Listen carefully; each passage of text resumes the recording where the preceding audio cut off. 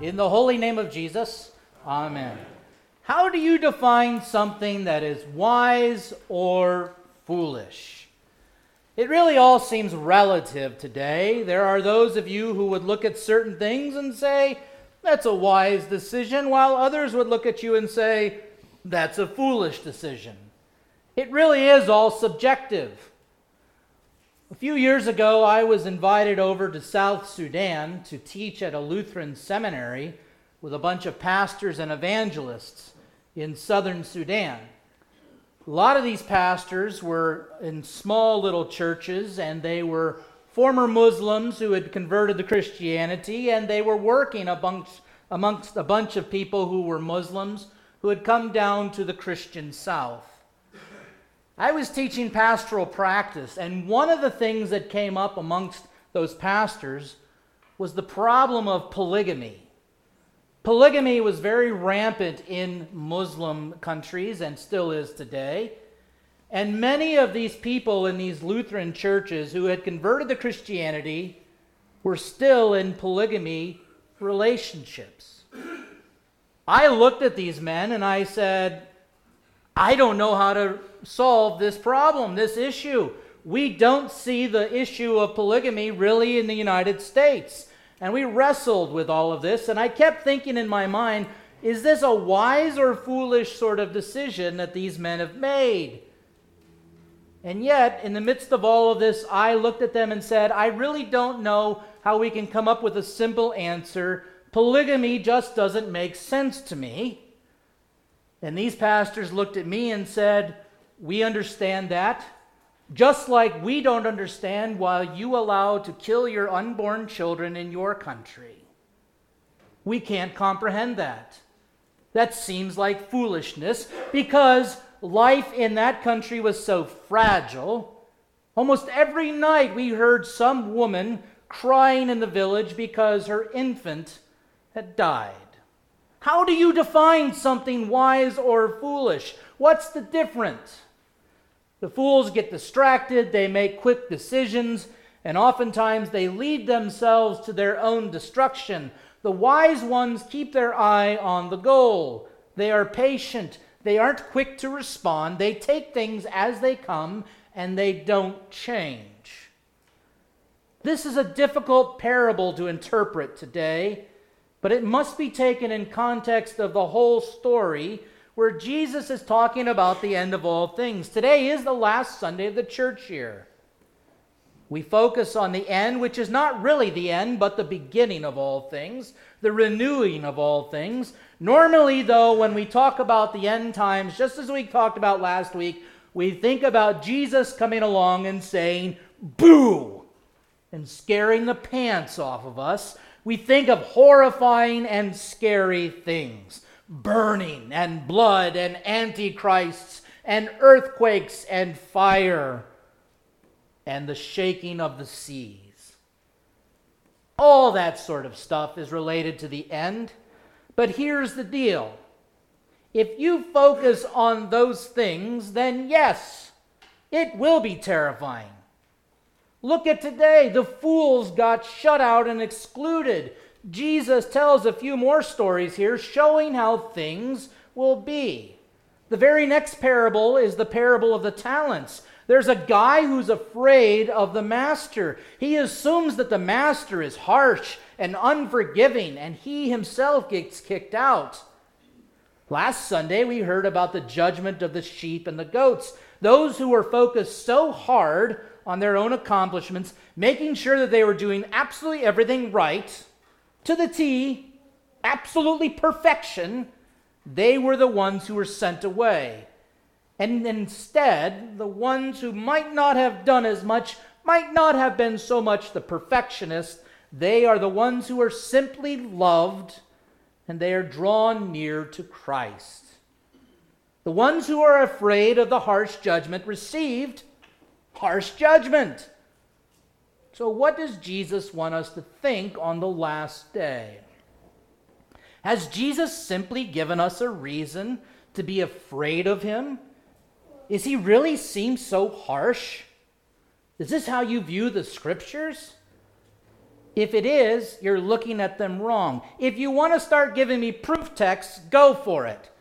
Find some things that will make you respond of being really afraid of him. In a few short weeks, we're going to celebrate Jesus coming as a child, a baby, a little bambino in diapers relying on his mother and father. We're going to hear about an epiphany, God, Jesus, learning. We're going to hear about later on Jesus saying that the foxes have holes, the birds of the air have nests, but the Son of Man has no place to lay his head. We are going to look at Jesus as one who eats with all sorts of nasty people. The religious clergy, the Pharisees, who are all about themselves, the tax collectors, and the prostitutes. You have the God who liberates you from the slavery of sin, from the darkness. You have a God who weeps at the tomb and then raises the dead. So why are you afraid of him? Why are you afraid of his judgment? Find those parts that tell you something that you should do. And yeah, if that's how you want to read it, be afraid. But there are a few in there, believe it or not. There are those Christians who think that our littlest ones can't have faith. They shouldn't be baptized. They shouldn't receive the light of Christ. There are those who call themselves Christians who make a bunch of money off the Word of God. There are those Christians who believe that they are saved by what they do. A recent poll showed that well over 60% of Christians think that. They trust in themselves. They think that they are righteous. They should be afraid, for they shut themselves out. They are the foolish ones. So where do you and I fit? Are you wise or foolish? I've been foolish.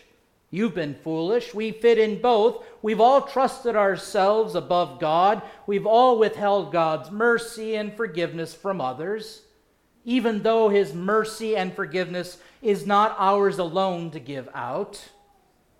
We've all looked at mercy and forgiveness as something that those have to somehow earn and prove in their repentance. I've looked at others this way, and so have you, and that is foolish. All of us from time to time don't care to listen to God's word when Jesus talks of love, but we certainly perk up and respond when Jesus speaks of punishment. So much of Christianity today is not about Jesus' kingdom brought to you, his love brought down to you by his cross, his resurrection, by being baptized into his death and resurrection, or even coming to this feast of his body and blood for forgiveness and strength. Christianity in modern America is about this.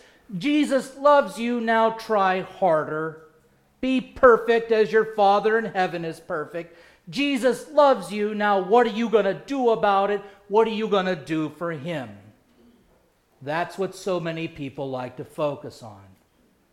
So yes, if saying that your children, even infants, can't have faith and keeping them away from Jesus in the waters of baptism is your stick, be afraid. If you're trying to profit from Jesus' free gift of his word and his grace, you should be very afraid. If you're holding a grudge, if you're holding angst and anger, if you are withholding forgiveness and mercy from those who confess their faults, then yes, you should be very afraid, because you have no right to lay sole claim to Jesus' blood-bought forgiveness and mercy. We love because he first loves us. If you and I have trusted yourself more than God, then be very, very afraid, because you will never be good enough or holy enough on your own.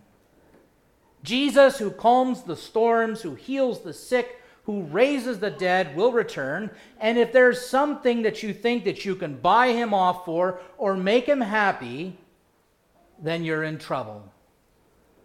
He doesn't want anything that you have other than your sins. He looks at your sin, your shame, and your guilt, and he says, I want it. I want all of it. You can't have it. There is nothing you can do to make him pleased with you. Way to go, Pastor. Way to preach the law, hellfire, and brimstone. Maybe folks will wake up. Maybe our community will wake up. Maybe people around us will see it. But here's the thing in all of this. By your baptism, by the light of Christ in and with you, God is already happy with you. You have been brought to the feast. You have been seated at the table. You've been baptized, given his light that the darkness cannot overcome. You've been forgiven and fed all by Jesus. Yes, he wants you to know that he is coming and that all things will be made new. The broken will be healed. The dead will be raised, never to die again. All of the former things, the busted and broken things of this world will pass away. The wolf and the lamb will lie down together in a world without enemies or death. A world of nothing but joy. That's what's coming. This is what Jesus said, though, has already been brought amongst us as well. As this world begins to break and break apart, Jesus' kingdom breaks through already. And you can see it by faith because you've been invited to his feast. The true message today is don't get distracted.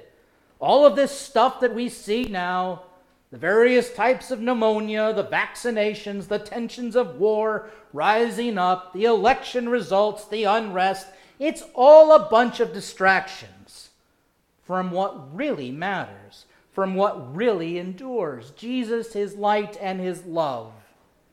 It's fine to take interest in the things of the world, but at some point they become idols and distractions, and they're problematic because you and I only have room for one God. There will be false prophets who continue to multiply and turn against you and the church out of fear and hate. And so, as we hear from Scripture, love will grow cold these days, just like it is this morning. They didn't like it. But when love grows cold, anger and anxiety swell. When Jesus' love in you grows cold, anger, resentment, and anxiety swell. Just think, the 10 virgins had been chosen to be at the wedding. They were all clothed for the event. All of them were given directions, and all of them were there, but they got distracted. They all fell asleep. And then when they heard that he was coming, they were afraid of his harsh judgment. And they ran off to get something to make him happy. Fools! Foolishness! They got distracted. Rather than looking to the event of the wedding feast where the groom was coming, where the coming of the Lord, the one who redeems all, they looked to themselves. And all they could do was see 5 fools without oil in the lamps. When reality shows us they were all bridesmaids, they were all chosen and invited. They didn't trust him, and so they were foolish. They ran. The wise ones, they stayed. We're not told in this parable, but I can only think that there were other people there too, rejoicing in the presence of the Lord, who likewise had not run off, even though he was taking his sweet fancy time to get there. What do you consider wise and foolish? Do we think that Jesus' ushering in of his kingdom is taking too long? Does it seem like maybe he's forgotten you where you're at in life? Does it seem like he is taking way too much time or he is delayed? Do not get distracted. Let us keep our eyes on Jesus, the author and finisher of our faith, who for the joy set before him endured the cross, despising its shame, who is now seated at the right hand of the kingdom of God. You are the joy that he has set before him. You are the joy. You are the apple of his eye. You are the ones that he has laid down his life to forgive over and over again. and to bring about the light of the world in you. Wise or foolish in our eyes, he knows what he's doing, even if we don't. He is coming. He's coming soon to welcome you to his home and to his kingdom which has no end. Amen. Come, Lord Jesus, come quickly. To Christ alone be the glory forever and ever. Amen.